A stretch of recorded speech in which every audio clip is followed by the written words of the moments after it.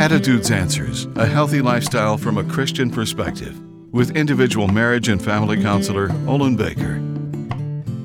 Communication is the key to successful relationships, for it's the baseline for how a relationship evolves and the degree of happiness that's experienced. Communication involves more than speaking words, which must be accepted and interpreted. Successful communication must make sense to both the sender and the receiver. Human beings communicate in a variety of ways. If I place my hand on the shoulder of the one to whom I'm speaking, that could suggest an array of messages. That gesture and other nonverbal messages affect what is verbally communicated.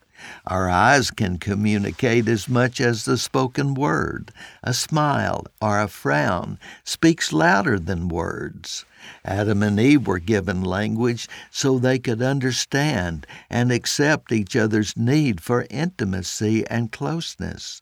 God knew it would be the key factor in nurturing each other and necessary for resolving conflict. Communication is essential for fellowship with the Lord God, our Creator, for He is always interested in what we have to say. I'm Olin Baker.